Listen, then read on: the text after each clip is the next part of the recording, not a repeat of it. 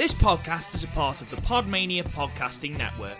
Check out podmania.co.uk to check out more of our great podcasts, features, reviews, match ratings and previews spanning the crazy and diverse world of professional wrestling.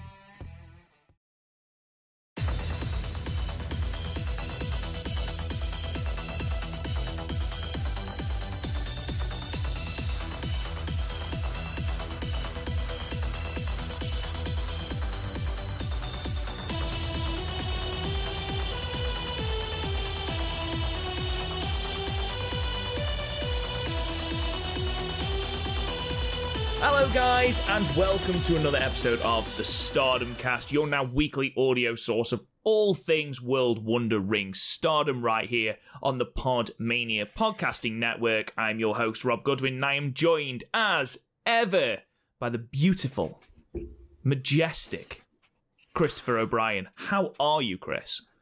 I'm good. I had a weird argument on a dating site recently. Well, not a weird one, but, it's weird for me. Because, you know how I don't like Jurassic Park that much? And I feel really annoyed about that. Because before, people were shouting at me going, how the fuck have you never seen Jurassic Park? And I've seen Jurassic Park, didn't like it. And people are like, well, how the fuck do you not like Jurassic Park? And it's like, people are angry at me either way. And just this way, I've wasted 2 hours in a shit film. But... so she was ended up talking about movies, told her about my thing, told her about my list because I love my list. And so when I showed it to her, went down. She was like commenting on the list as she went down. But I got to the bottom going, "Why the fuck is Jurassic Park so low?" I don't know what I'm more surprised at here: the fact that you had an argument on a dating site, or the fact that you actually showed a girl you were looking to date or looking for something more, you actually showed her your list. I'm sorry, but at this point, I've come to the realization that if I don't show people my weird side fairly early, when they find it, they leave after I feel connected, no matter whether or not it's dating or friendship. So I'm just sort of like, I'm just going to show my weird straight away. Just go all in. This is me.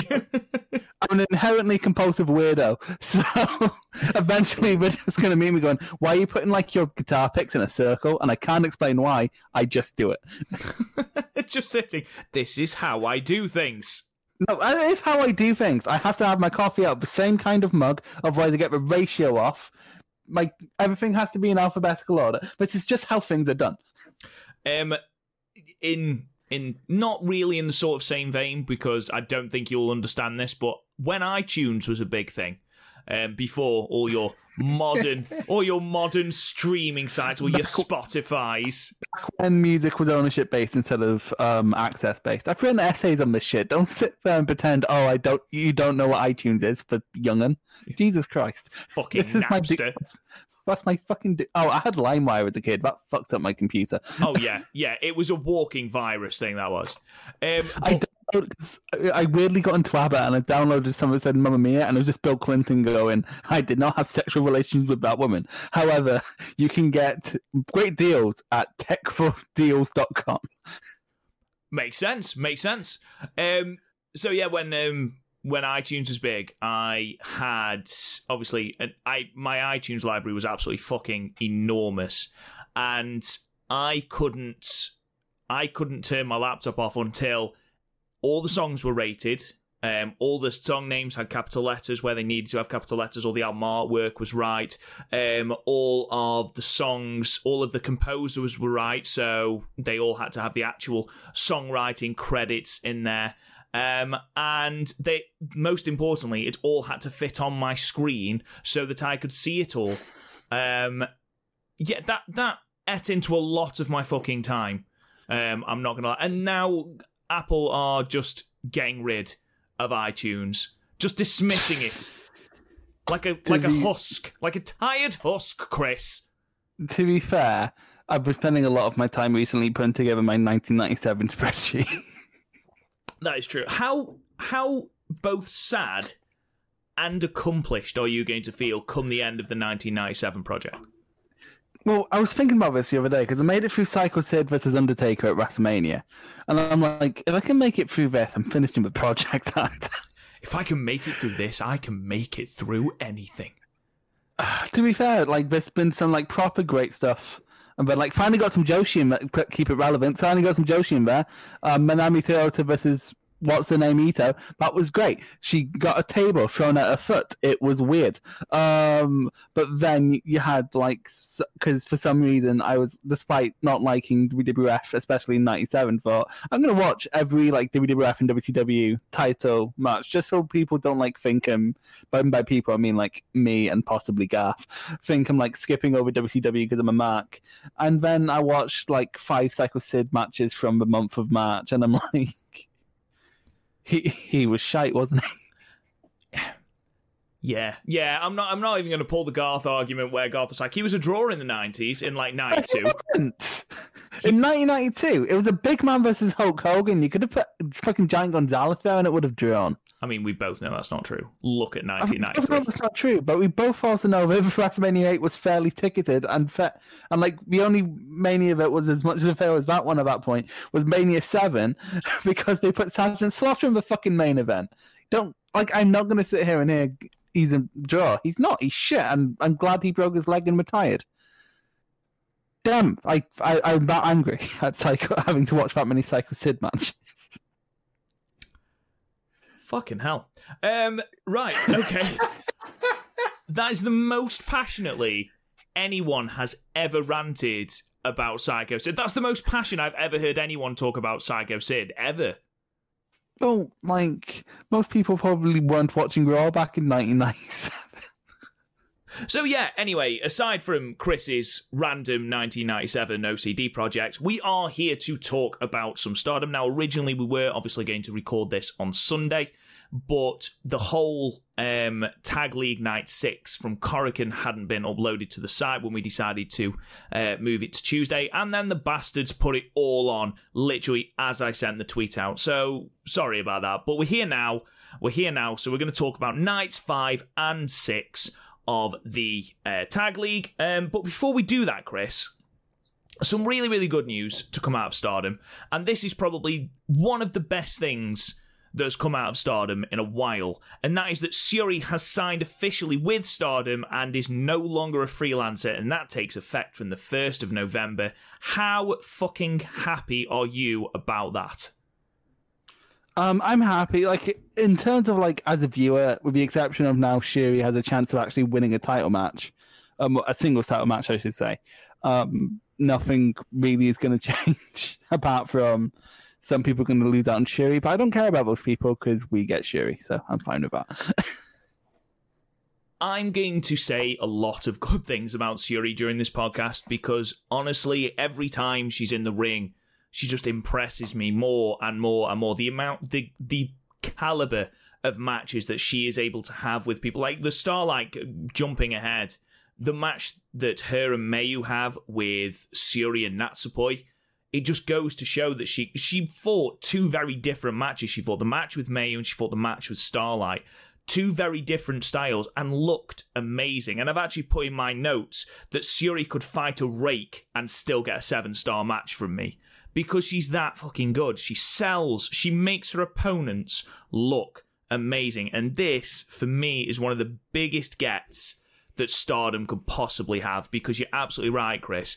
Any sort of hamstringing from getting titles by the fact that she was a freelancer has completely gone now. And I can only see amazing things for her. Because she's just captivating in everything that she does. So I look forward to seeing what they do with Syuri moving forward. I think next year could be a very, very big year for Syuri. Yeah, could very much be. Because, you know, she's great and DDM are basically LIJ in terms of how hot we are and by Stardom standards. So, yeah. Yeah. Absolutely. Absolutely. Let's get into the Tag League itself then. Let's start with Night 5 from the 25th of October. I believe this is the first time that Stardom have run Gunma from all the pre-match promos that we got. It was from Maibashi, from the Yamada Green Dome Maibashi sub-event arena. Jesus Christ, that's a mouthful. In front of 237 people. First, Chris, what did you think of the arena? And secondly, did you enjoy, in the main event, Mayu going up for the frog splash and then realising just how fucking close she was to the ceiling? It you know, it reminded me of. I went to an ICW show in Edinburgh, and where was it? It doesn't really matter the venue, but I'll send you a clip actually because there's parts of it on YouTube. One because you can see me in front row. Two, it was like in a nightclub, as where ICW normally runs. Well, doesn't know anyway. And the lights were literally like high enough so like when someone like Wolfgang went to the top, he almost banged his head on the fucking lights. It was just the fact that Mayu went up to the top, touched the ceiling, and her arms weren't fully outstretched, and you're like, Jesus Christ, she's a bit close to that. And she just apparently just discarded that information and still jumped really, really high, and it was like, oh my God. Like, there was no way that she wasn't going to hit it, and somehow she avoided it. So, like, you know how the Pokemon Wobbuffet isn't actually the thing in the front, it's the tail? I didn't know that, but sure. I sometimes feel that's May. yeah, I get that. So we started with tag team action, not tag league action. Match 1, the Oedo Tai team of Saki Kashima and Konami defeating Rina and Gokiken Death at 8 minutes and 19 seconds with My Emblem. Now, obviously I watched the shows in order, and my first note for this was I wish they would acknowledge the dissolution of Tokyo Cyber Squad. Now, what I mean by that is, I understand that Rina is 14, and she is going to be fantastic. I think she's incredibly charismatic for her age. I think she's got really good things in her future. And I understand that Gokiken Death, she's like a Pokemon, she can only say the word death. But there's been no acknowledgement from anyone about the fact that Tokyo Cyber Squad, this faction that everyone loved, that Konami threw away. It's Konami's fault. No one has said anything. And I imagine that we are, as soon as Jungle is recovered from her injuries, whenever that is, get well soon, Jungle, obviously, we are going to head into an enormous Konami versus Jungle feud, which is going to be nice. But there was nothing here. It was just your typical opening promo of, I am looking forward to taking on Konami and Saki Kashima, babyface. There was nothing. There was nothing. The fact that I was part of Tokyo Cyber Squad and on the opposing team is someone who effectively threw it away. And I know it's a nothing tag match, and I know that, it's Rina, she's 40, I know it's Death, she's a clown, but there should be something there, and it's a very small thing. I mean, the match, there's nothing to talk about in this match, which is why I'm focusing on this. And obviously, with the events that take place in the opening of Night 6, it sort of makes a little bit more sense. But are you surprised that there hasn't been more acknowledgement of the fact that, shit, Tokyo Cyber Squad isn't anymore? I think that kind of got derailed when Jungle got injured. Yeah, I do agree with that. And because when you're going to acknowledge that, at that point, you kind of need a feud, and I don't think Death feels any strong emotions other than, ennui. And Rina's 14 again, so in terms of the TCS left and after Konami's defection, there's not really anyone. So yeah, it kind of makes sense. I think this might be brought up more when Jungle comes back, at least with the Konami beef. So yeah, maybe it was something that I hadn't really noticed up until this match, and I think it sort of stems from the fact that up until these two shows, they hadn't really done anything with Konami, and I was sort of in a very sort of bullish mood of well, what the fuck was the point in turning Konami if they're not going to do anything with it? And then obviously they did. So looking at this match, there's not a lot really to talk about, aside from the fact that Gokiken Death making Konami laugh isn't exactly great for the Konami gimmick, is it? What I did like at the start of this match was when Death was doing the whole thing, and then Saki and Konami just walk behind Death, and Death turns around and is so happy to see them. Just turns around and is like, Death! It's like a fucking when they knock on the door and there's a dog in the house. I mean, the fact that she got really scared of Oedo Tai throughout the match and just started running away shouting "Scared Death." What are we watching? I'm still not used to this. Exactly, what are we watching? Like, it gets worse in night 2, but I'm still not used to it. It gets full on nightmarish on night 2. Rena looked okay here. She was a bit sloppier than I'm used to. You know, every time I've seen Rena in the ring, I've always been really... Again, I know she's 14, okay? I know. I'm not expecting Mayu-level matches from Rena at age 14, but even so, it was a nothing match with nothing really going on. It went a long time for something that wasn't really that important as well. 8 minutes and 19 seconds. I gave it 3 stars. Yeah, I just gave it 3 stars, mate. I gave it 4. I felt nothing, but I didn't feel it was actively bad. But that's sort of a running theme throughout this show, at least, is like giving a lot of time to some weird matches. Like this next one. Yeah, absolutely. So we move on to that next match, which was Crazy Bloom, the team of Julia and Micah, defeating Riho and Hina at 12 minutes exactly with the Sazanka. Again, not Goddess of Stardom Tag League action. Aside from Julia finding it difficult to articulate that it was in fact Hina and Riho they were fighting, not Hina and Rena, this was another match that didn't really do anything. Yeah, like there's not a lot to talk about here, is there? It centered very much around sort of Hina's resilience in the face of having the absolute shit beaten out of her by Micah, but even that was slightly marred by the fact that Micah tried to get Hina up for some manner of brainbuster, couldn't get her up the first time, then got her up the second time, but even as she got her up, I was like, she hasn't quite got that. And then pretty much dropped Hina on her fucking head. And you could tell, like, the match was only another couple of seconds long, but you could tell it had proper rocked Hina. Which is... Yeah, that wasn't great. This match shouldn't have been as long as it had, and... yeah, as you said, sloppy from both. But it's weird that, it's just a weird match. And beyond it being sloppy, there's nothing to talk about. Like this, again, this is sort of a theme of a lot of the show. Even booking-wise, there's not a ton to talk about on this first show because it seems at random there was no sort of symmetry between like the pairings, with the exception of like the top 3 matches, because 2 of them were tag league matches and the other one had B. Priestley continuing to be a dick to Momo. So yeah, absolutely. I will say on a positive note that Julia and Rio had good chemistry for the limited time they were in ring together, and I'll never not be there for the cool double team float over DDT dropkick combo that Riho does, which she does really crisply and it looks really cool. But yeah, aside from that, it is a nothing undercard match, because it's not even like it's a warm-up to the tag league, because Crazy Bloom have already taken on Colour Me Pop, and Hina's not in it. So yeah, very strange match, but there we are. I gave it 5 just because it was there.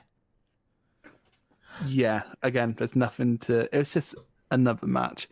It was. Even like these last few matches... where like Julia or Micah or anyone from DDM, we've always at least be able to like pull out personality moments. There wasn't really any personality moments in this one. No, I think it was in an attempt to put over Micah as a dominant monster, which, again, putting her against a pairing like Hina and Riho, both who were quite slender, both who were more suited, especially Riho, to the high-speed division, and obviously Hina, who's still a child. Putting her against them are the people that she's going to dominate, but I don't know. Obviously, Micah's still, in the grand scheme of things, relatively green, and Hina is still green as well, so perhaps not the best partnership. But yeah, wasn't exactly compelling viewing, let's put it that way. Match 3 then, and this is Goddesses of Stardom Tag League action with the team of Grab the Top, Syuri and Himika, defeating Wingori, which is Saya, Ida and Hanan, at 10 minutes and 55 seconds with the running powerbomb. This was another really good Wingori match, who have, even in the loss of the 3 matches, so they lost to Momo AZ, they lost to Grab the Top, and they lose come night 3 to Dream H. They've put on 3 very, very good matches. Yeah, they work really well together, especially in like Saya's case. Is a case of we know you're not going to win, but like we appreciate the effort. It's a Homner type charisma that Ida has, where you sort of like, oh, you're trying really, really hard, but it's for nothing. I thought this drew quite a lot of parallels to their Momo AZ match, where you've got the one very cocky, complacent member of the team who very nearly loses it for her team by being arrogant, complacent, not taking Saya Ida, seriously. And that person was Himeka. Himeka throughout this match was very much a case of, what the fuck is this? Piss off. Basically, I've got better things to do with my time. Don't you know I've got a title shot next week? But ultimately, I've enjoyed the pairing of Hanan and Sayurida. You got Sayurida, who is very much the brawn of the team, very much chop heavy power moves, whereas you've got Hanan, who in this and especially the night 6 match, throwing out some really, really good, crisp submission moves. Yeah.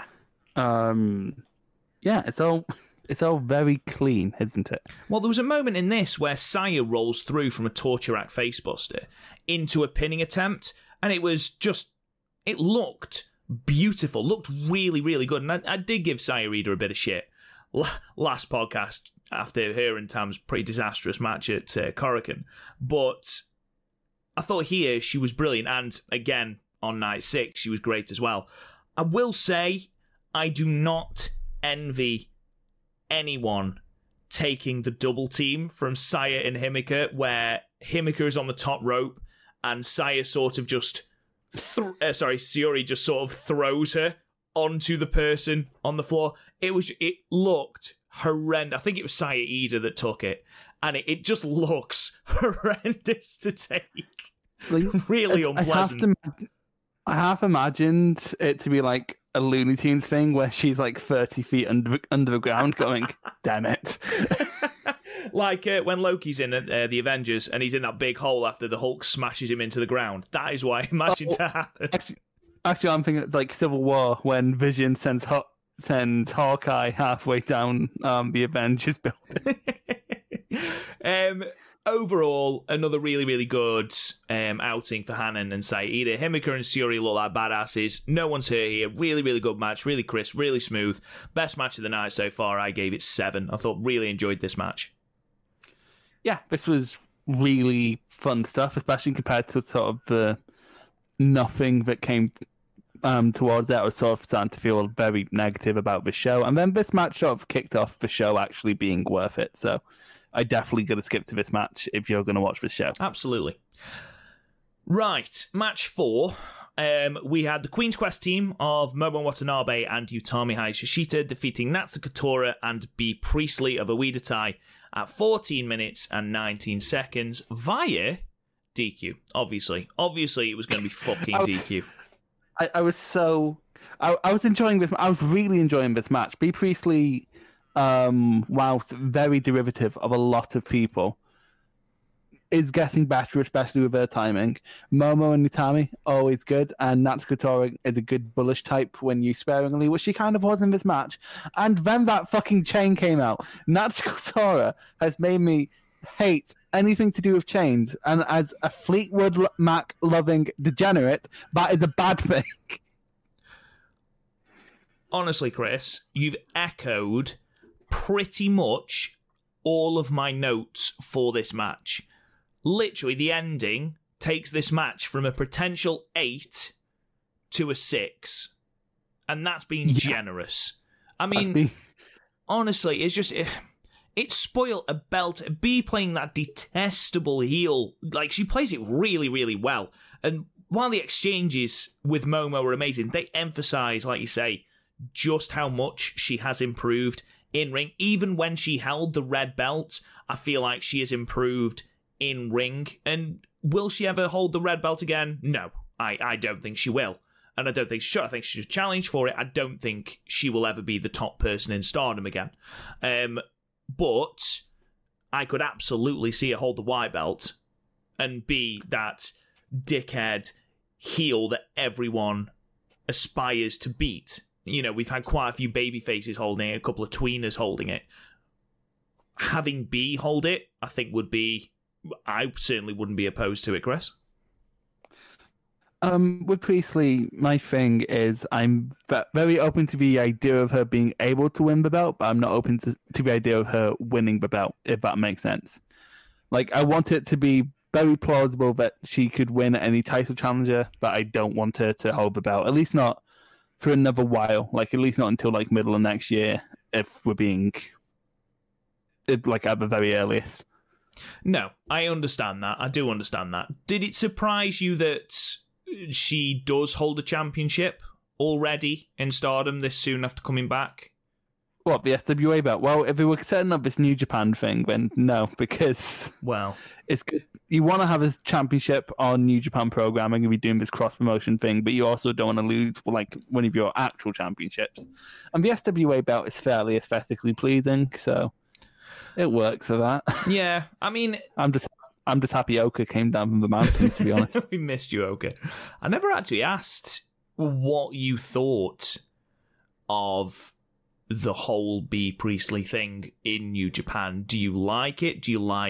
I mean, there's been chats on our Discord I was reading. There was about 5 billion messages when I went on the other day. And, there was talk of potentially a mixed tag at Wrestle Kingdom on one of the nights. I think I saw Will and B versus Momo and Okada, which I certainly wouldn't be opposed to. I'd be interested to see a dynamic of Momo and Okada. And with Okada and Will, you would assume that is main card worthy, which means that you have some Stardom exposure on the main card. However, I know that B. Priestley is not to everyone's taste. And I'm fully aware of that. And she was not to my taste on night 6. In fact, she fucking wound me up. But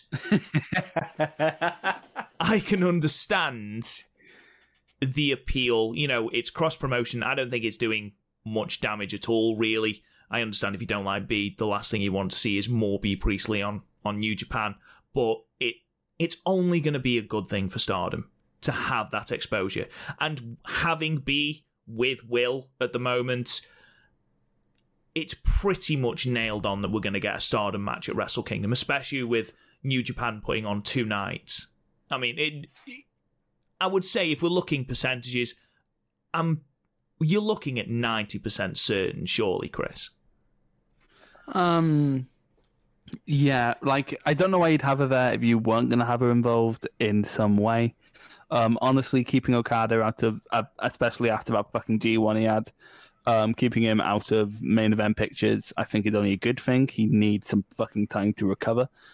He's very clearly breaking down. In terms of, like, would I be happy to see more crossover? I guess. I'm not really watching New Japan right now because I've ranted about this so much since I saw it. Another Evil Naito match? Are you kidding me? I'm just sort of done with the whole thing, at least until Wrestle Kingdom. But yeah, if I was Stardom, that wouldn't be my go-to. But like, I get New Japan probably aren't going to want to have that crossover without them in it somehow. I'm not quite sure how they'd introduce Momo into that situation. Yeah, that's my... I mean, obviously, the feud at the moment is Momo and B. So that would make sense. However, if you're looking for, not a better parallel, you're looking at Okada and Mayu, the 2 top guys, or top people, should I say, in the company. But they're both aces, but I don't see Mayu. I see Mayu as more of a Tanner than a Okada. I see her as like more Momo. I see him more as a fucking maniac. Yeah, just a fucking knack. God. Yeah, just no regard. But like, we doesn't see Mayu and Ibushi as Mayu and the brain. So that's true. Well, actually, sometimes it's questionable. Those 2 would get on. But yeah, I guess it's not the worst way to have crossover. Like, it's probably better than having a title match where whoever's in it's going to win, or like some random tag. This way, like, you could actually get the personality of Momo over, and like, personalities are probably what's going to draw you to go, okay, why not check out Stardom if I haven't checked out? But I don't know.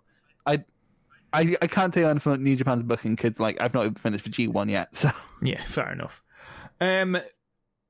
Sort of coming back to this match, Utami looked great. Really building it towards that Sendai show. Deadlifting Tora into a Samoan drop is not fucking easy, and she made it look like it was. So proper props to that. That made me pop.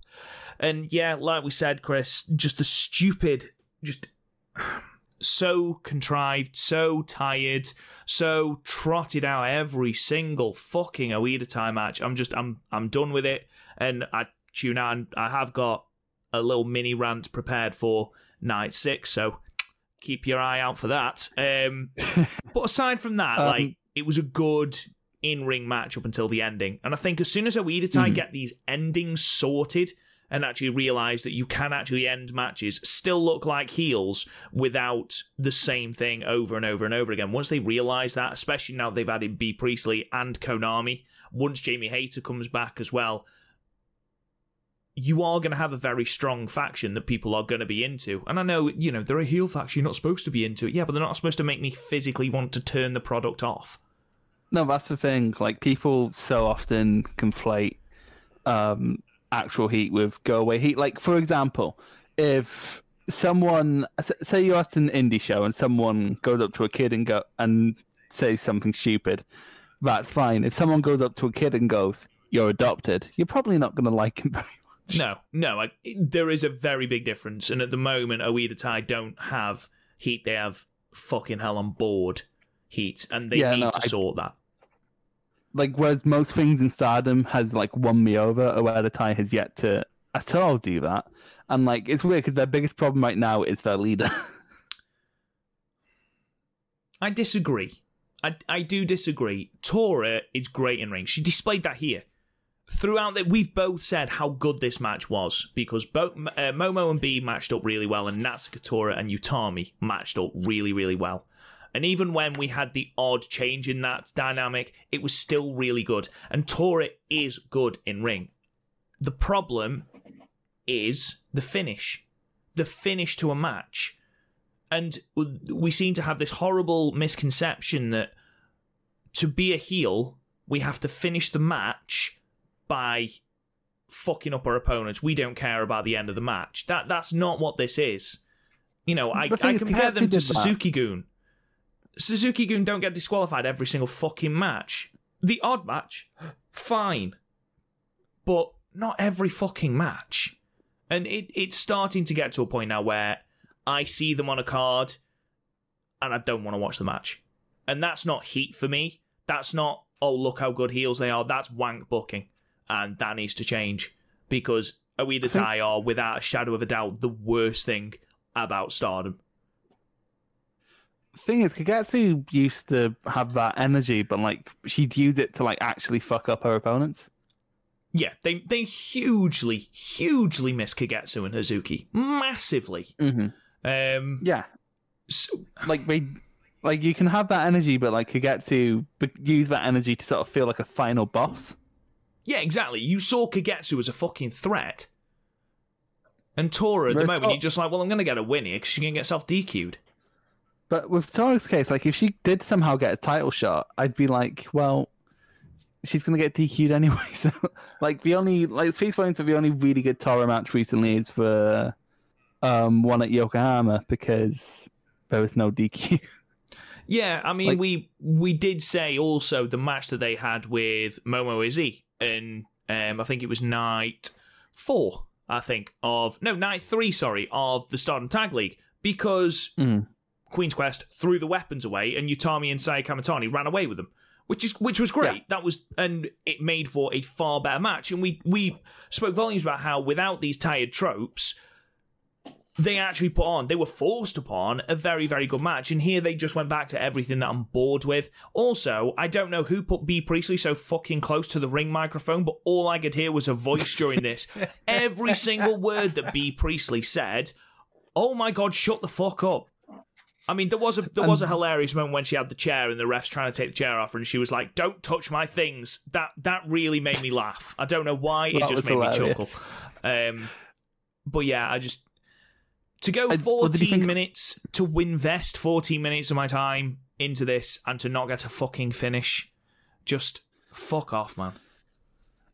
What did you think of Priestley's post-match promo? Because I find it really weird that she just throws in random Japanese phrases, like in the middle of an English promo, and like it's weird because like people like Omega used to do that and it didn't bother me, but he seemed to be doing it as part of a heel act, whereas B Priestley sort of just comes off as a massive weeb. Like, she reminds me of that one person I knew at school who, like, would just drop in the random Japanese phrases they knew. Like, they'd be like, what was it? It's like, I showed my niece might have just been born, and I showed them a picture of my niece, and they were like, oh, kawaii. I'm like, you son of a... Why? Just because you know it's in Japanese doesn't make you better than me. It's like, I know some German. I don't say Scheiße when I want to say shite. I just say shite. And then I got chucked out of the classroom because it's school, but you know.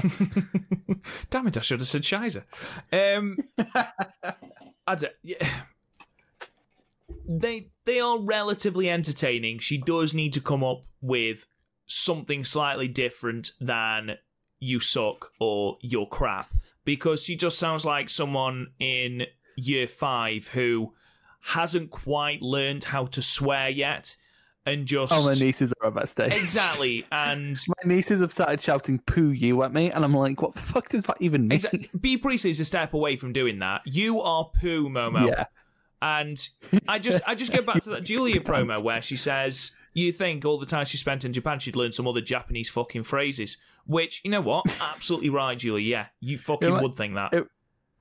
It reminds me of when Jamie Hayter came out to challenge Arisa last year for the white belt, and Arisa's just sort of looking around going, what did she say?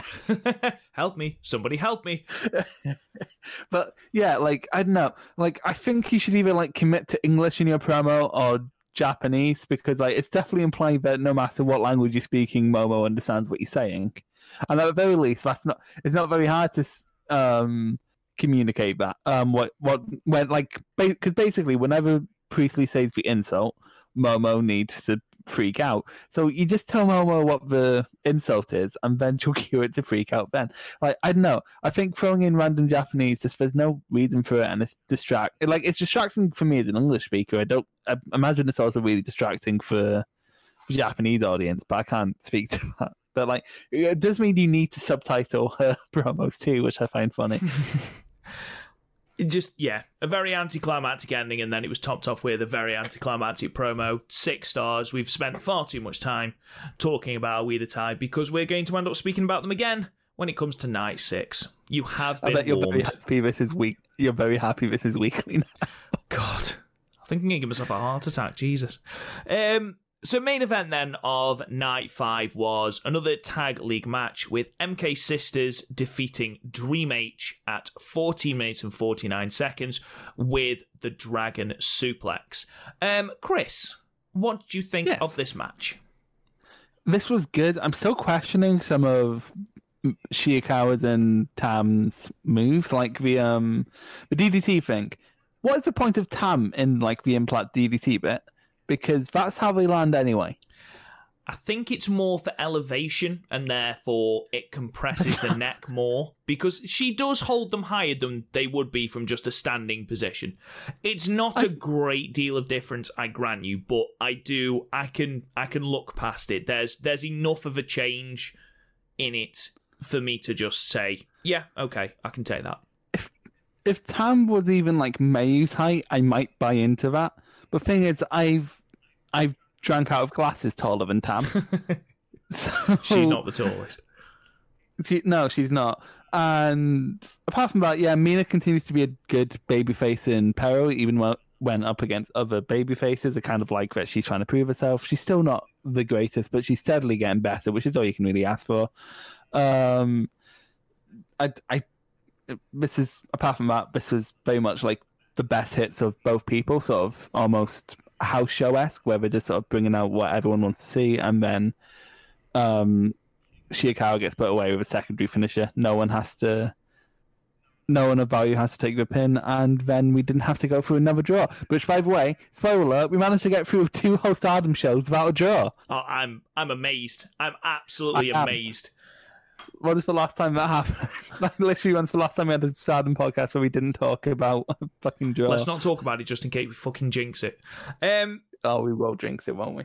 I enjoyed this match. I really enjoyed this match, actually. Obviously, this is all centered about... It was, how did Mayu and Starlight put it, an assessment match for Mina Shirakawa to be a part of Stars.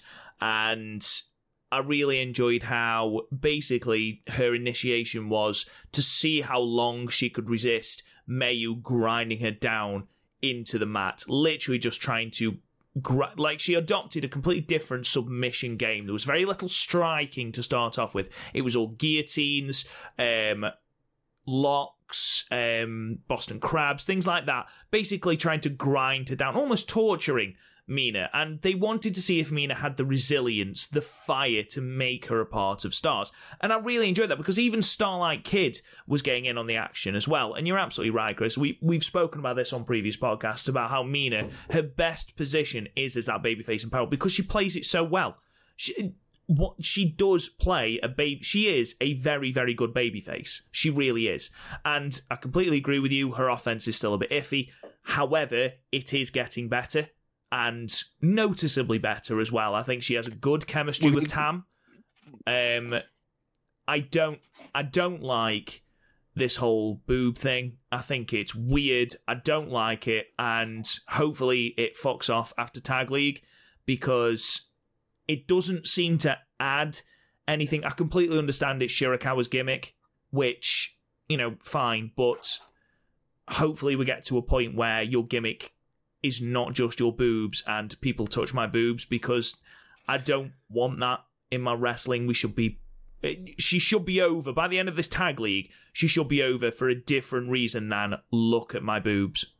Does that make sense? I don't want to see it. I don't want to see it in my wrestling. I think it's cheesy. I think it's corny. I don't think we need it at all. And it does nothing for Tam either. I don't know. It got me this far in life. What, being cheesy and corny? Definitely not being corny. Yeah, no, I do agree. Honestly, half the time I don't notice it, but then when you point it out, it's like, oh yeah, that did happen. I mean, they made it really, really fucking obvious. I can't remember when it was. Oh, it was during when it was night 6 when Tam's making that announcement, and she's just proper punching them. It's like, leave the fucking girl. Mina, bless her. She actually looks a little bit uncomfortable. I mean, wouldn't you if someone was punching your tits? Yes, I would. Leave my boobs alone. They're mine. I'm gonna try and make it for our next wrestle trip to have Garth do it, but you not remember. So it's just I'm like, Garth, are you doing it? I'm like, yes, mastermind right here.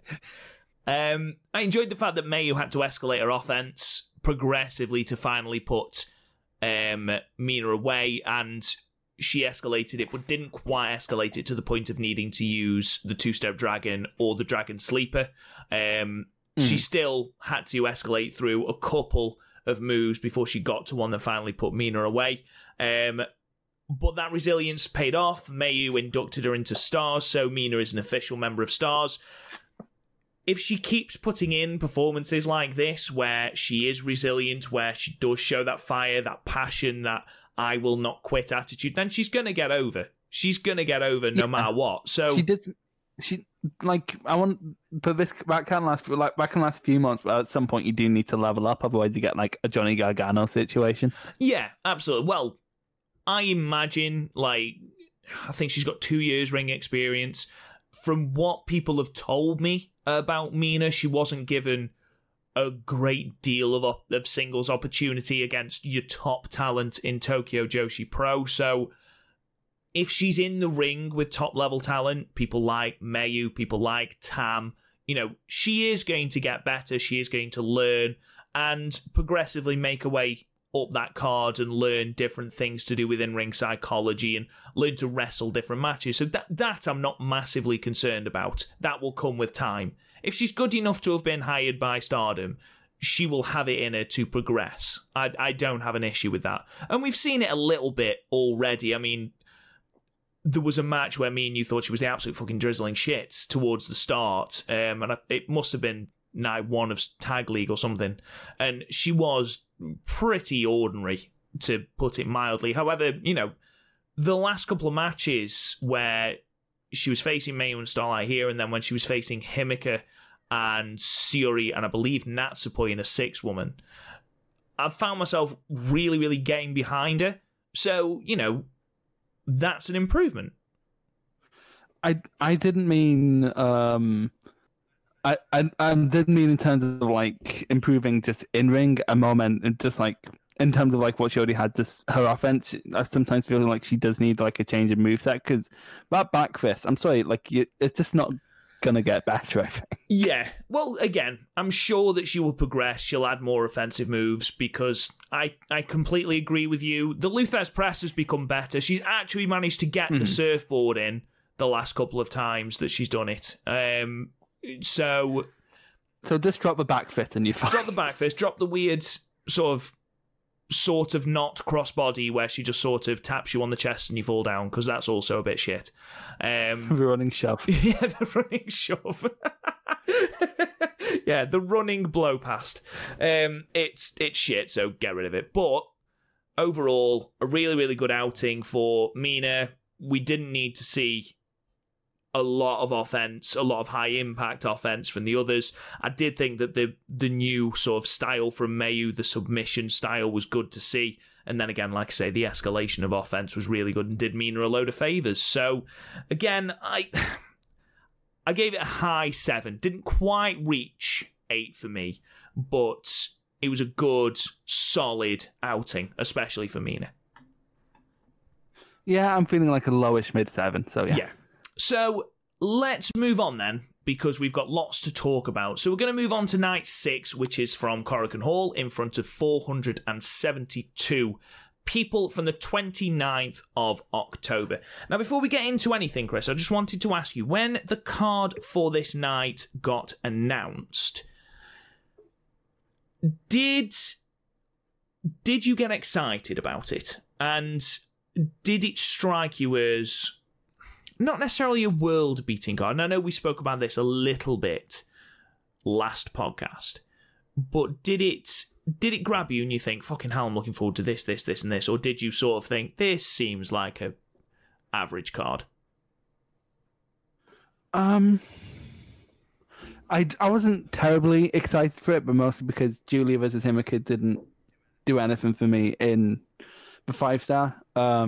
It didn't strike me as a world beater, but like I think the last time a Korakuen struck me as a world beater was back in January with 9th anniversary, which is still my Stardom show of the year. But yeah, apart from that, no, not really. Didn't strike me as amazing. But like also, I think I said this last week, Korakuen shows aren't really the Korakuen shows anymore in terms of like where they're trying to draw, because they need to run these bigger shows due to like the current circumstances. So I think that's literally just it, because we had 2 or 3 Korakuen shows afterwards, and that includes like No People Gate and Cinderella. So we didn't have that many normal Korakuens this year to begin with. So no, and you know, if we're going to look at attendances, and again, you should take attendance at the moment with a shovel full of sand, no mind a pinch, because obviously with COVID restrictions and things in place. But I saw when this card was announced a lot of negativity about the card, and you know, a lot of the negativity was leveled at the main event with Julia and Himika, and the fact that there was only 2 title matches, and one of them was the Future of Stardom title match. And you know, that sort of brought about the conversation that we talked about last week about whether Korakuen shows are really Korakuen shows anymore, where Stardom's going, and sort of the attendances. And I just wanted to draw your attention to the attendances. So the attendance for the show was 472 people. To put that in some sort of comparison, the 5-star show from the 9th of August drew 402. The Korakuen show from the 28th of September drew 407 people. Now, this is considerably more people. I mean, it's not Stardom 5-star Grand Prix final, which drew 677, and then the night, which had Mayu versus Takumi, drew 586. So this is a very middling attendance. But to level that solely at Julia and Himeka's drawing power, I think is extremely unfair. Yes, I don't think this is the strongest Corrigan card. I don't think it's the weakest we've seen. We've seen quite a few weak Corrigan cards. That one that you mentioned, the 28th of the 9th show, wasn't exactly strong either. But I don't think it's fair to level the criticism at the drawing power of that main event. I think that main event is fine. I think it's a good match. I think only having 2 title matches is perhaps a little bit weak, especially when you consider it's the future of Stardom, and Micah and Saya Kamatani are certainly not at the point in their careers when they can be considered draws. So I can sort of see it from there, but as proved by the drawing numbers, it didn't impact too heavily. I don't think people see it as a negative card. Yeah, I think what also didn't help it was there's a lot of random tags on here, and like there wasn't a ton of for the tag league. There's only 1 tag league match, like, so aside from the 2 title matches and that, the rest of them were kind of just filler. Yeah, the semi-main Starlight and Mayu versus Natsuko and Suri, that was to set up the MK Sisters versus Grab the Top match, which took place today as we record on the 3rd of November. So that sort of makes sense. Also was a banging match, spoiler. But yeah, in terms of other matches, it was a bit meh. Okay. So, let's start anyway. Match 1 was a 5-way, and we opened up with Rina defeating Ruaka, Gokiken Death, Saki Kashima, and Hina with a roll-up at 5 minutes and 19 seconds. Now... Very quickly, are you ready for Chris's conspiracy wall? I'm always ready for a Chris conspiracy theory. Always. Well, okay, so by process of, if we're going to decide who's the best in Stardom, we do need to look at wins and losses. Now, Death has beaten both Julia and Mayu, which means they are now below Death. But Death was just beaten by Rina, meaning Rina is now best in Stardom. I mean, your booking doesn't make sense and you should feel bad about it, but... Rina for red. Okay. Also, I just need to get this part of the match like out of me. So like at some point, one of the children were in the middle because most of this match were children, and the clown was playing with children. It was Hina. And then, I know which bit you're going to talk about. And then like Death held hands with the other 2 children. Saki was, I don't know, in clown hell, and then we did Ring a Rosie around that, and it's at that point I realised I fucking hate wrestling. Yeah, it was very horror film, wasn't it? It was, I can't remember exactly what it's called. There's a Swedish sort of festival film where they go to a festival and it turns out to be this massive cult, and it sort of struck me as that yeah, quite nightmarish, as I said earlier. But aside from that... It reminded me of a TikTok. God, I fucking hate TikTok. It was like... someone was like doing just like sitting in front of the camera and then suddenly changed back into the costume, and then over it was this random song where it just goes boo bitch I'm a ghost, and it's great. I think if you'd have put this on TikTok and then just had the din din din din din din din din din din but really slow, I think that would have legitimately made a great horror trailer. I think we should like grain it like it was filmed in an old camera, and then put like lo-fi beats to study to over it. If someone could do that, that'd be fucking great.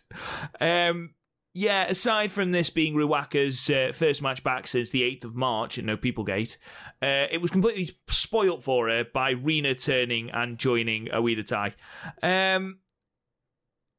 I like having the spotlight on Rina.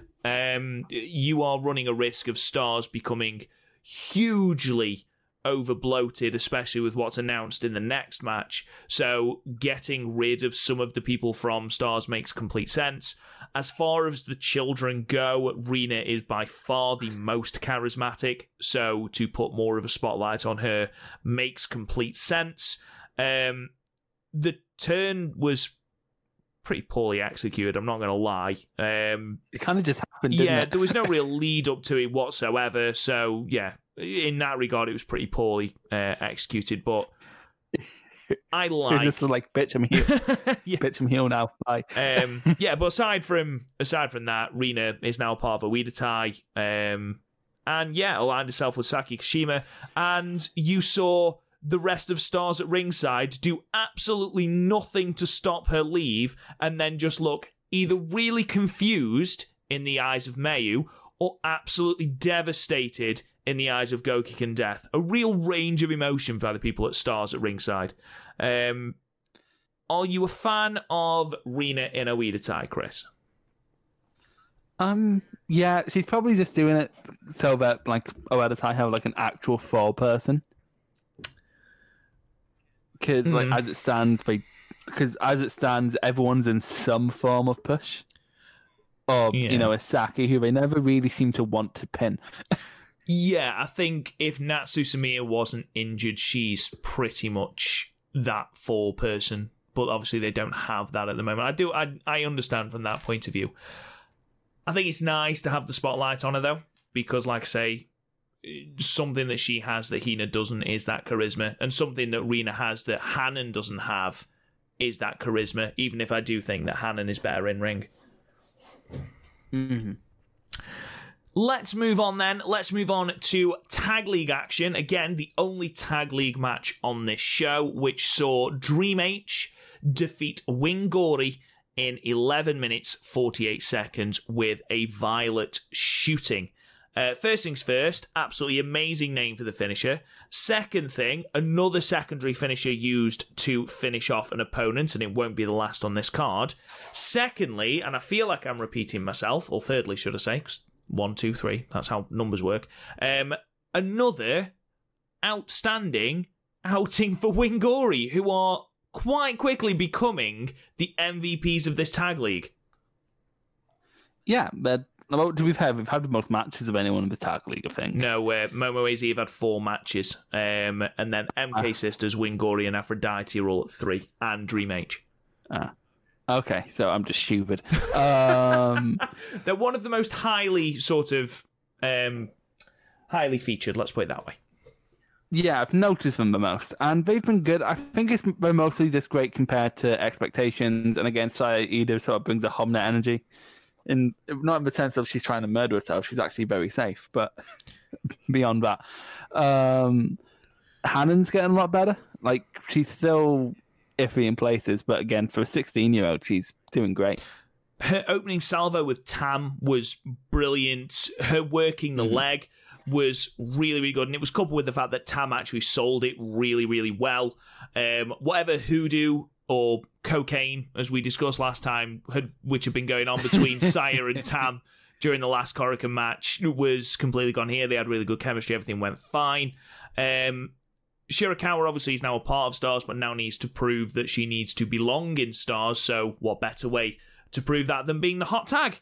And in a match like this, I'm perfectly fine with Mina being the hot tag. However, ultimately, it's Tam that gets the finish by completely finisher spamming until Hanan stays the fuck down. But even that was put over. It's similar to the Dream H vs MK Sisters match the previous night. Even that was put over by how Tam was reacting by Hanan kicking out of everything. That real resilience. It was treated with real incredulity from Tam, which is great. I mean, some of the reversals from Hanan were really, really good. And, again, she's 16. She's going to be very, very good when she's older. So I'm over the moon for this. I enjoyed the fact that Tam won the match with something other than the Tiger Suplex. Overall, another really, really, really good showing. Post-match, Tam says that at the next Korakuen show, we'll be seeing a new member of Stars in the form of the mysterious ZZ. No idea who the fuck this is going to be. I'm sure there are people that do know who it is, but I'm unfortunately not one of them. But yeah, we'll look to see. So we've just got rid of someone out of Stars, and we're going to put someone else in there. I just like to imagine it's like, quick, who do you have on WhatsApp? Someone. Someone text someone. We cannot be without 1 million fucking members. Quick, we've got zzz. Put zzz in. It's like when Daniel Ricciardo left Renault in F1. It's like, quick, who knows Fernando Alonso? Who's got Fernando's number? Yeah. So, this match, right, match 3. I'm going to rant. 6-woman tag, Queen's Quest, Momo Watanabe, Utami Hayashishita and Riho defeat Oedo Tai, Bea Priestley, Konami, and Tora by DQ in 9 minutes and 35 seconds. I just don't give a shit anymore, Chris. I've got... all I'm doing, whoever is facing Oedo Tai, I've got no emotional investment or sense of attachment to anything that they do whatsoever in this match, or in any of their matches, because all I'm doing is I'm waiting for the inevitable DQ. I can't get invested in how good an exchange is between Momo and Bea, or between Utami and Tora, or between Konami and Utami, because I just can't, because I'm waiting for the bullshit. I'm waiting for the DQ, and we're now programmed to just assume this is going to happen. And aside from that, this wasn't great in ring. There was an absolutely fucking horrific botch from a Uranagi from Bea and Momo. Had some sort of timing issue. Bea, she really, really wound me up in this match, because she made and this might just be me. I might be speaking completely out of line, and everybody else might just think I'm being ridiculous and I'm seeing things that aren't there. But in this match, it seemed to be the Bea Priestley show. Everything seemed to be about her. Her talking, her doing the moves, her on the outside stamping on people. She no-sold the Peach fucking Sunrise, which pissed me off. Momo hits the Peach Sunrise, goes for the 3 count, just as the ref's about to go for 3, Tora pulls the referee out. Bea is straight up and hits a B trigger. Like, literally the second the referee is out of the ring. No selling whatsoever. And then we get the fucking chain spot. Again. A hanging spot. Again. And the only fucking redeeming feature of this match is the fact that Bea Priestley, after hitting the Queen's Landing, the referee randomly decides, I'm going to DQ you this time. Okay, cool.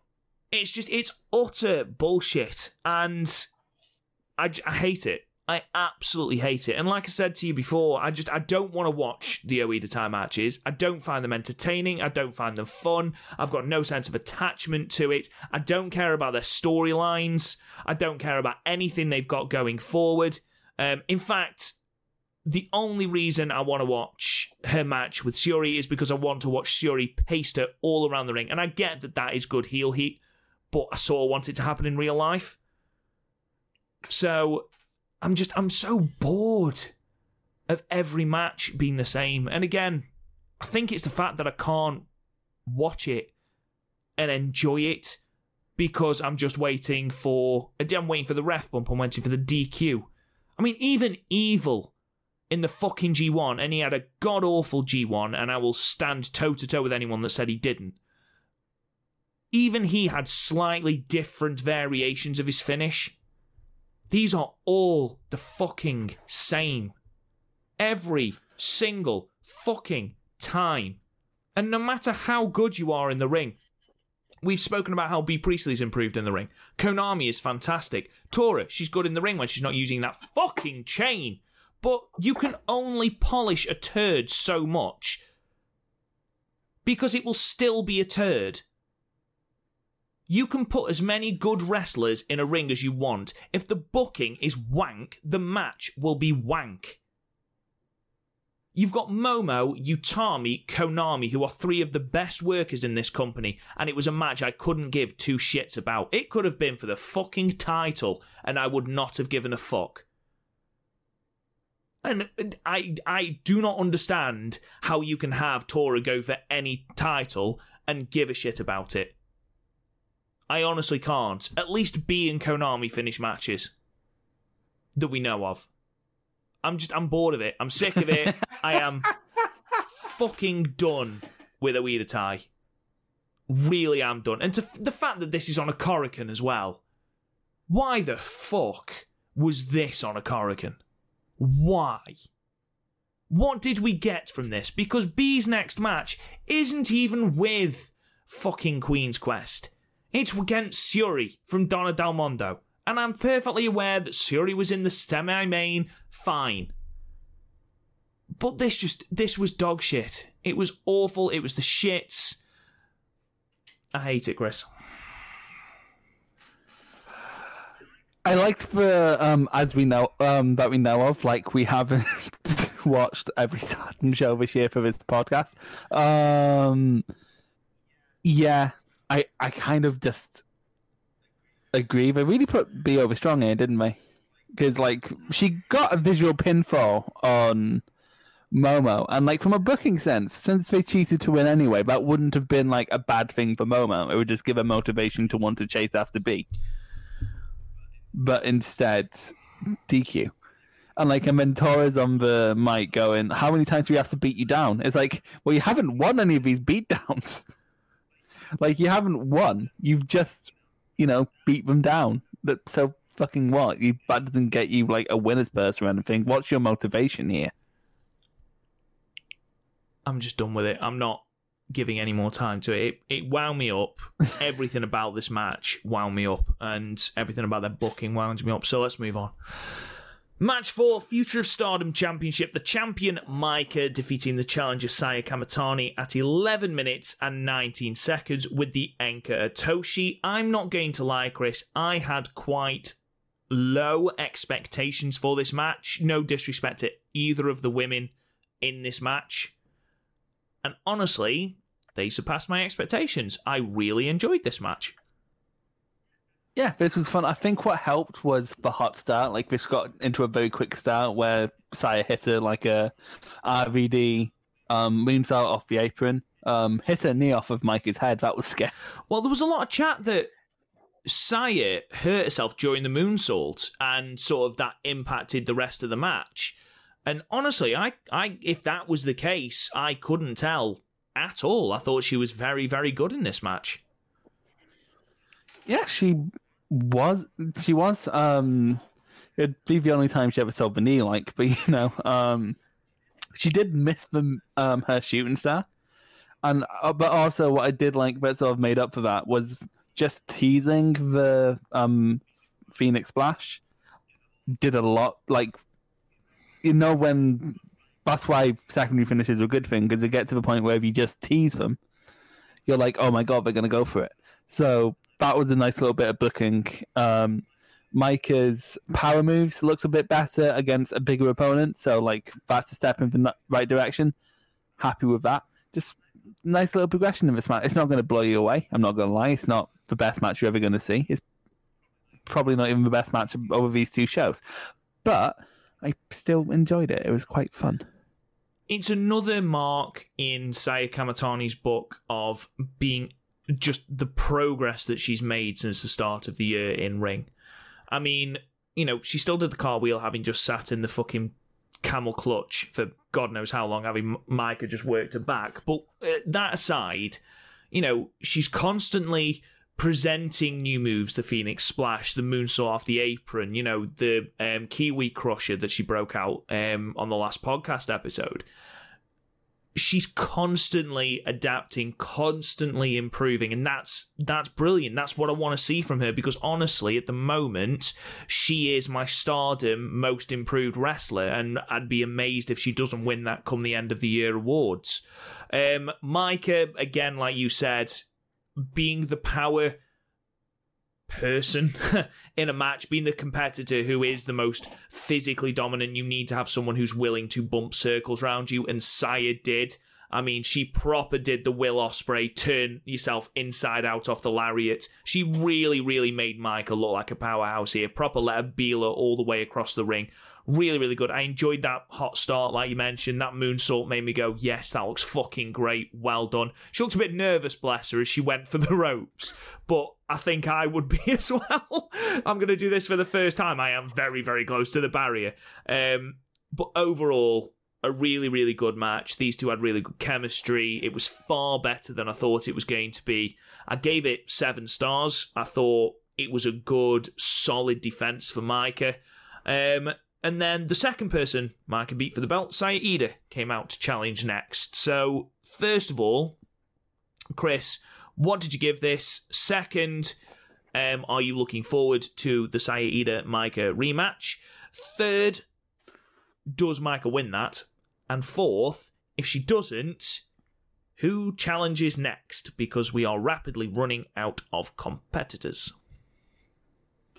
Okay, so I'll start with the match. I also give it a 7.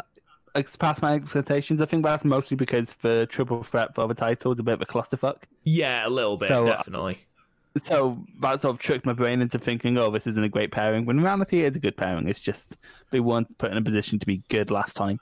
And here, in terms of like the Sire thing, Sire Reed is literally the only other person unless you're going to have the children. Because I think the Rookie Stardom title is like... It's people under 18 or with less than 2 years experience, I believe. Off the top of my head, I might be wrong. So yeah, unless we start like bringing the children in, there's not really many people who are going to do it.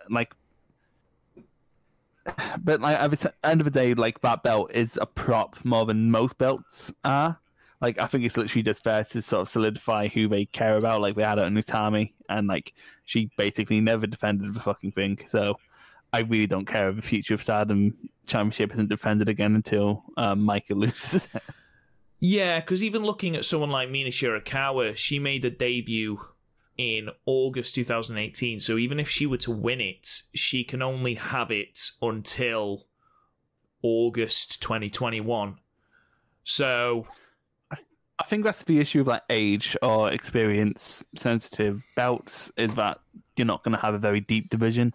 Whereas like someone like the SWA belt as a mid-card belt, yeah, when it's on a native worker, it's not really that, unless in a normal year it's basically restricted to a revolving door of foreign workers, but when it's on someone like B, she can just feud with anyone over it. So yeah, I think like honestly, if the reason we have it is because having a title match on like a marquee is better than not having a title match. But really, I've never seen a future Stardom match and went, yes, please. I don't even think it's that. I don't expect this to blow you. I mean, Micah versus Saya Kamatani is a bit of an anomaly, really. You know, as is Micah versus Saya Reader, I suppose, where you've actually got quite experienced competitors, even though they only have 2 years ring experience.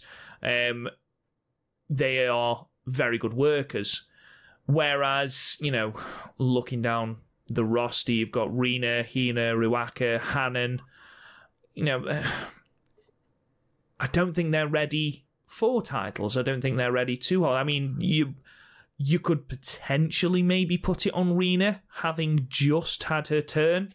I mean, we don't know what the status of this Lady C is. You know, it's a professional debut, apparently, against Saida. So, you know, I'm not expecting wonders from her. Unless it's Chris Guys. It could be Chris Cyborg. We haven't ruled. I can promise you it is not Chris Cyborg. I believe it's Mayu's Rookie that should have debuted before.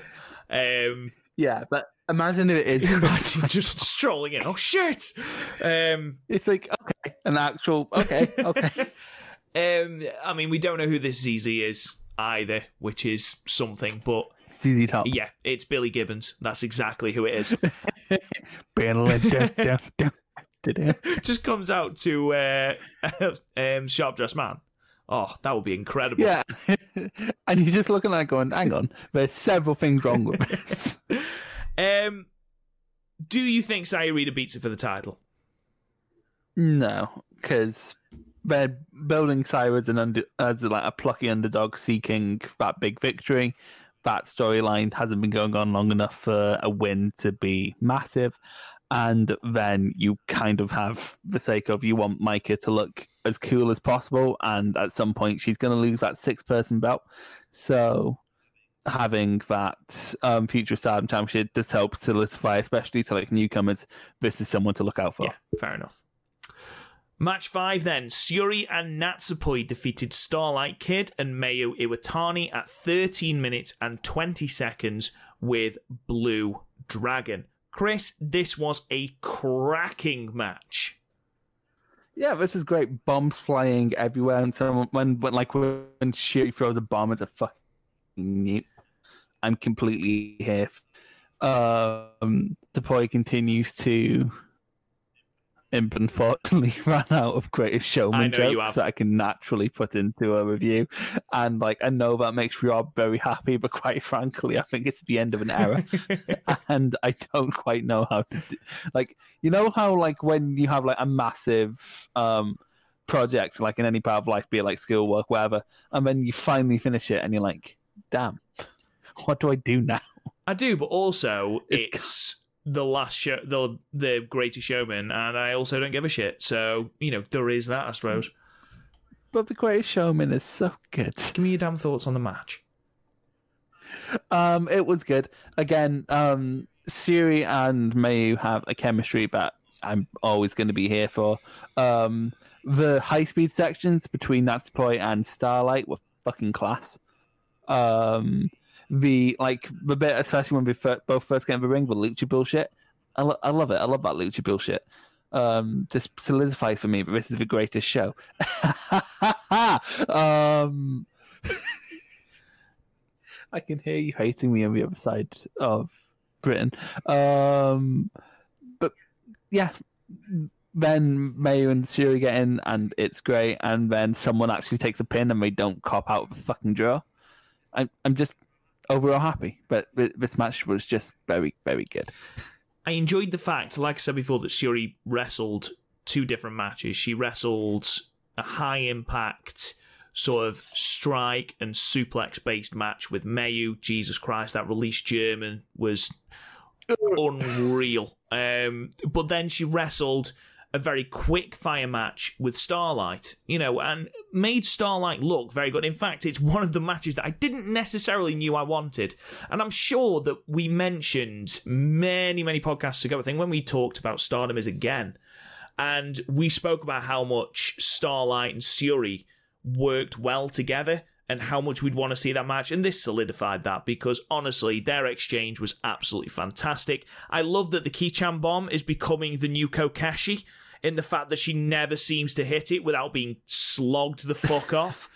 It's just going to get to a fact when we're like, Kichan bomb makes her happy. That's just never... But like I think I've seen that move hit a handful of times the whole time I've been watching Stardom. She always just slips off. Also, I'm quite impressed that that's our second Honma reference on this podcast. Well, he is secretly amazing. He was. He certainly was. I loved that closing sequence, and then Suri just literally stopping her dead with that buzzsaw kick. And that Blue Dragon, that looked fucking brutal. Yeah, it wasn't a good time to have a body. Certainly wasn't a good time to be Starlight Kid, was it? No, definitely not. Yeah, overall, thoroughly enjoyed this match. Makes me really, really want to see the Grab the Top versus MK Sisters match from today's show, Night 7. I can't wait to watch that. But overall, I proper fanboyed over this match. I gave it 8. Yeah, I'm feeling it on this one too. It's definitely the best match of both shows for me. Right. I have a feeling we're going to disagree on this match. Match 6, white belt. Julia, the champion, defeats Himeka at 19 minutes and 47 seconds with the Glorious Driver 2. Chris, opinion. That's right. I'm wearing my hoodie and I think I got some pot noodle shit on it earlier because it smells funny. I'm going to have to throw that in the wash. Anyway, this match was good. It was much better than the 5-star match, which I wasn't at all a fan of, because this actually had more to it. I liked how like Himeka sort of became more cocky throughout their last match, whereas here she just sort of came in cocky, like going right after Julia. It's like, I don't fucking care if you're my leader, get in your fucking place. I like Julia getting more aggressive as she went on, because she sort of got outclassed at the start, and then she sort of had to fight away from the bottom, which isn't something we normally need to see with Julia. The Stealth Viper from the top rope, that was kind of cool. She found it hard to get Himeka up a point, which makes sense, but like that Glorious Driver was pretty glorious. But overall, I enjoyed this a lot more. It's an enjoyable match. It's a good, really, really good match. But at the end of the day, this pairing was never going to create fireworks for me, and it didn't quite create fireworks. But it had a bonfire. And that's more than no fire. So there was lots of things for me to like about this match. I mean, I liked their 5-star match, but I agree. I think this was better. I enjoyed the first visual of Julia having to walk past Tam to get to her new opponent, as though she was walking past her previous feud to this brand new feud. I quite enjoyed that little subtle visual. Himeka starting the strongest because obviously she won at the 5-star. She knows she can beat Julia. She's in the ascendancy. Love that. And then it becomes about asserting dominance. Who is the alpha female of this stable? Julia becoming increasingly desperate because of Himeka's power. I enjoy the fact that Julia basically got from being overpowered by Himeka to slowly but surely beating her down. Grinding her down. She tries the Glorious Driver 3 or 4 times, can't get her up, but eventually she's grounded down that much with some fucking hard strikes between the pair. That striking exchange is great. Really, really good. And it felt organic. It didn't feel forced, which, Julia's done those exchanges before in this year, and it's felt very, we're at this spot, are we? Whereas here it felt naturally organic. She was desperate. They were both tired, and it was a case of, I need to finish this match. I need to grind this woman down because that is the only way I'm going to beat her. I'm going to beat her with this move. And I really, really enjoyed it. I enjoyed how panicky she was every time Himeka kicked out because Himeka had the ability to beat it, and she knows that, and not many people have beaten Julia. The only thing for me that sort of stopped it being that fire match was it didn't quite have that closing stretch. The reason that I love Japanese wrestling is I'm a big closing stretch mark, and that's why I love Jay White so much, because, you look at his match with Okada at Wrestle Kingdom, one of the things I loved in that match was just how good the reversals and that entire closing stretch was. It gets you invested in a match, whereas here I just felt like Julia eventually got Himeka up and dropped her with the Glorious Driver. Now, I understand that as part of the story, Julia is exhausted, as is Himeka. Himeka's taken an absolute punishment, as has Julia, so they're not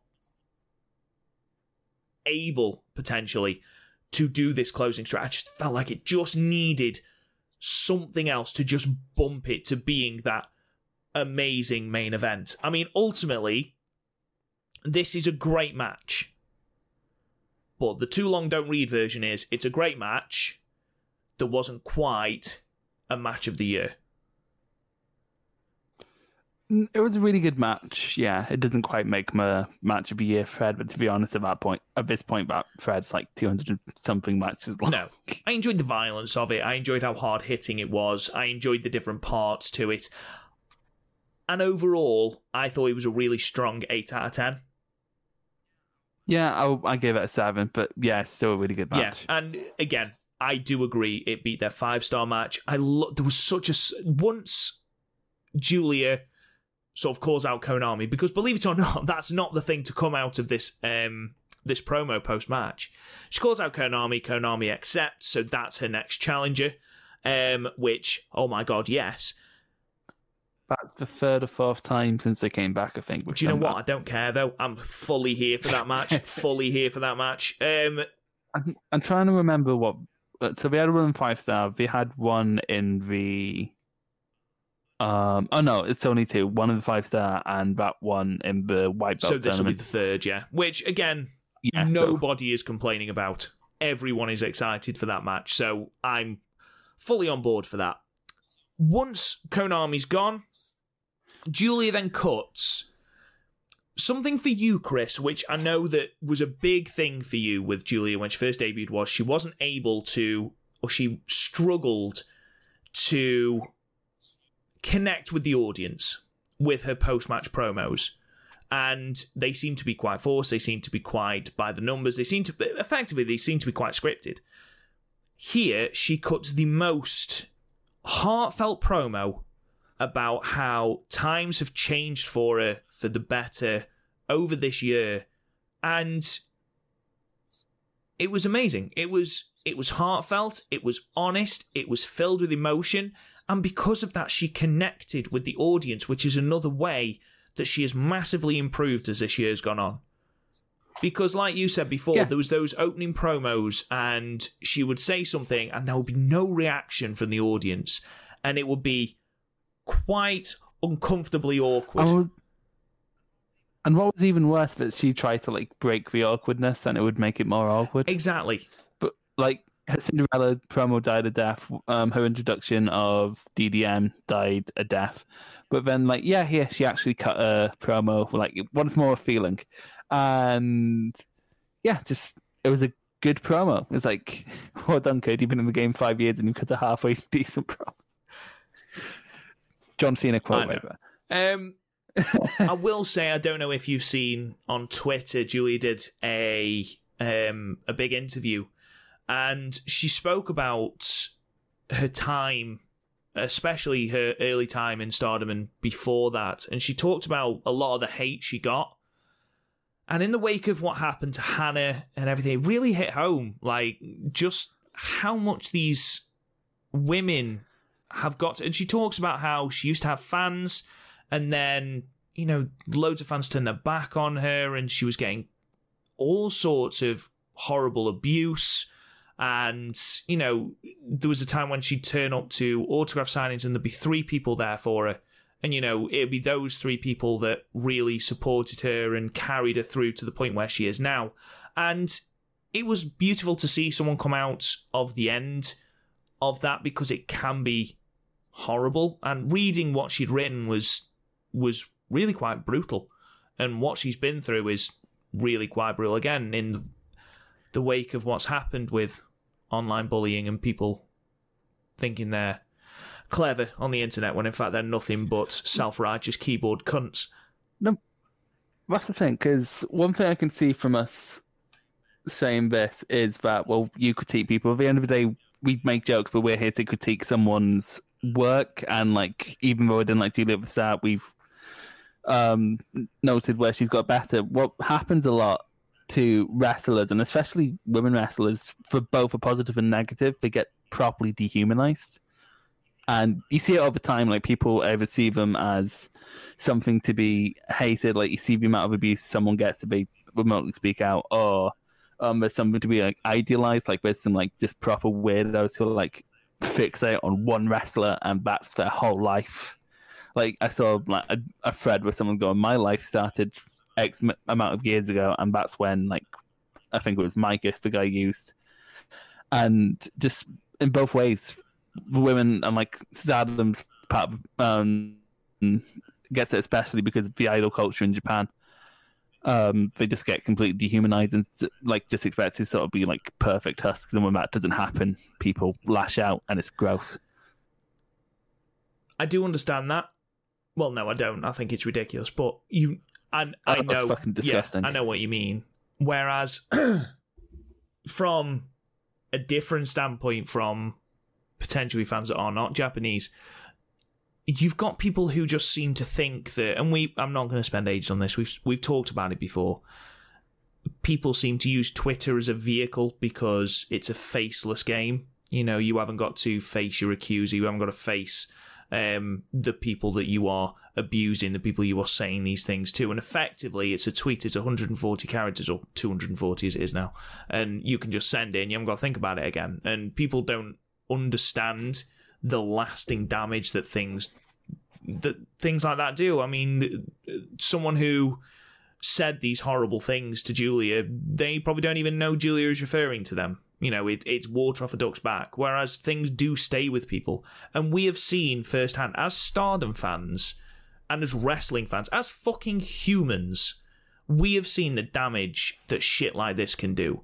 And it annoys me to a ridiculous degree that people still do this, that people still think it is okay to abuse people online, to say ridiculous things online, to say, you know, they wish people were dead. Why would you say that? Why would you say that about anyone? That's a ridiculous thing to say, but they just, it's only banter, it's only on Twitter. Who the fuck cares? If you say stuff like that, you are a terrible person. Stop it. What always gets mad to me is when people like just randomly put that at in the middle of the insult, like the person's at. So it's almost like they're whispering behind their back while making sure they're in earshot.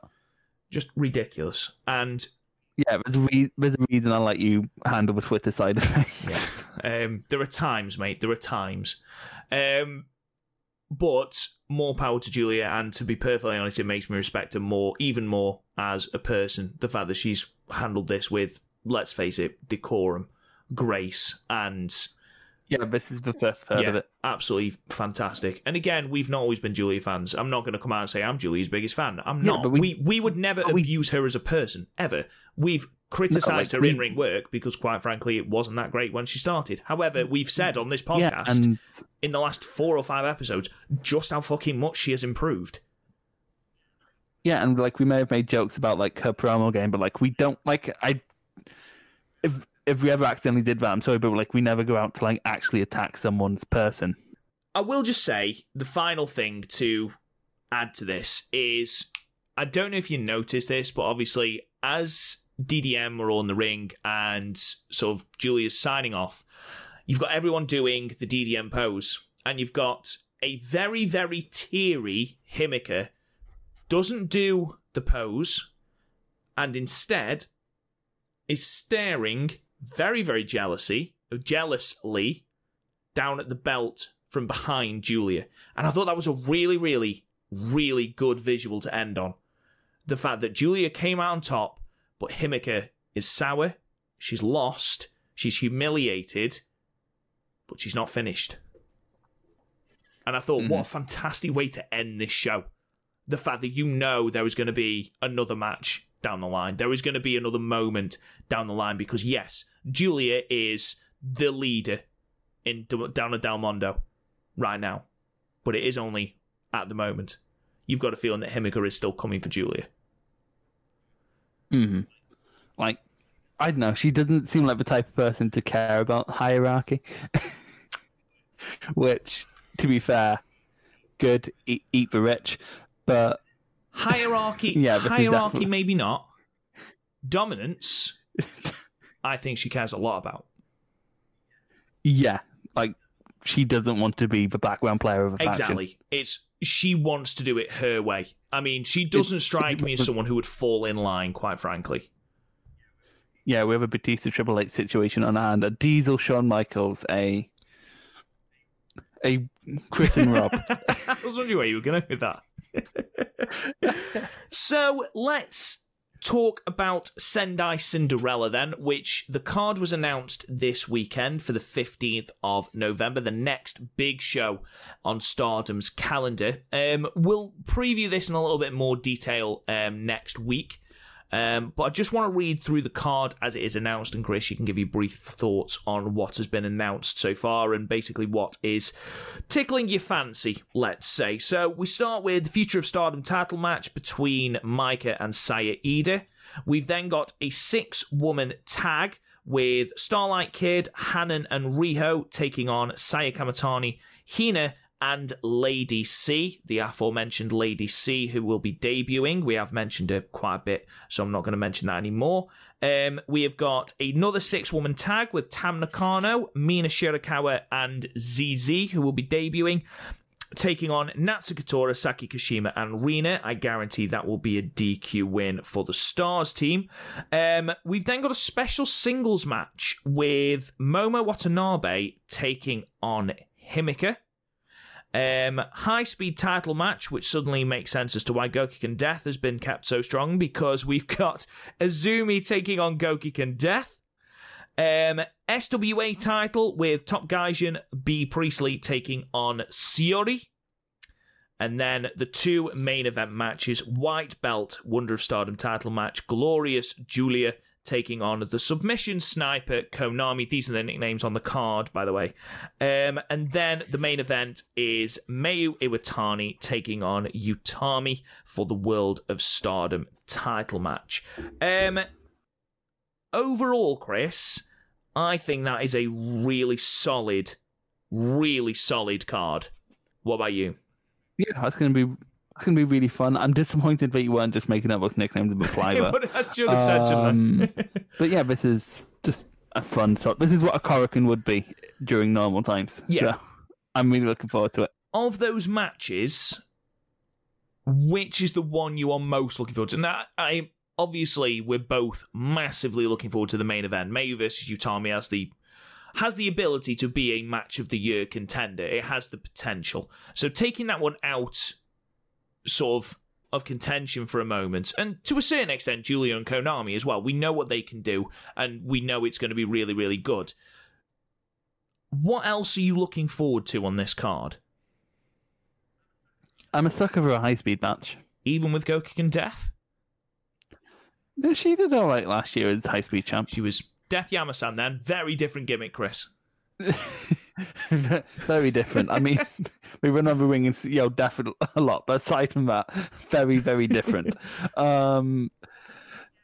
Yeah, it's going to be an uncanny valley, isn't it? Yeah. Just like I watched Blade Runner recently, and that fucked me up less than like it dealt with what it actually means to be human. But nah, a Death Yamasan match fucks me up a lot more than Blade Runner. I'm looking forward to the SWA title match. I think Syuri and B will put on a really, really good match. I think if we're going full chicken shit heel with B, which we absolutely should do, because I don't know if you saw at the press conference, B jumped Syuri and instantly regretted it because Syuri just instantly turned the tide and started beating the shit into her, which was hilarious. I think it would be funny if B came out of Ospreay. It would be quite funny. It would be good. I'm looking forward to Momo versus Himika. I've seen quite a few people theorize that Momo is on sort of a curve of redemption. Obviously, she's taken a lot of losses recently. She lost to B at Yokohama Cinderella. She didn't win the 5-star, which her stablemate did. So, there is certainly redemption to be there. I've heard a lot of people say that she's going to be the red belt champ at the anniversary show. And basically, good things are going to be coming into play for Momo, and that this is the start of that redemption angle, that she's first going to beat Himika, then she's going to have another big victory at Osaka, then year-end climax, and finally take it to the anniversary show. If that happens, I'm all down for that. I do think she beats Himika here, because, as I've said, she has taken quite a lot of losses, and as Natsuko Tora incorrectly stated in her promo, she has taken a lot of punishment. Like, not necessarily losses at the hand of Oida Tai, but Oida Tai always seemed to get some manner of upper hand. I say some manner of upper hand. A chain hanging on her. So she needs a victory. She needs a high-profile victory, and I think this will be the start of it. Yeah. Yeah, I just completely agree. I have nothing to add. Right then, Chris. Shall we end it there?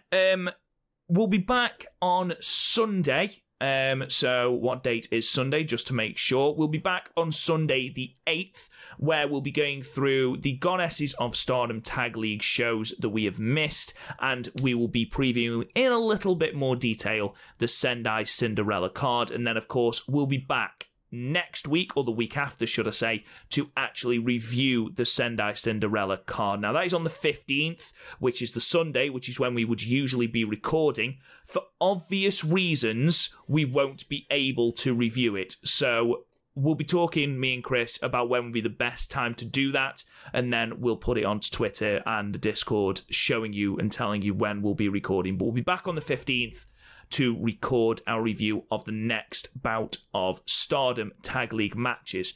Just before we sign off, Chris, the update to the Goddesses of Stardom Tag League blocks. In blue block, top of the pile is Momo AZ with 6 points.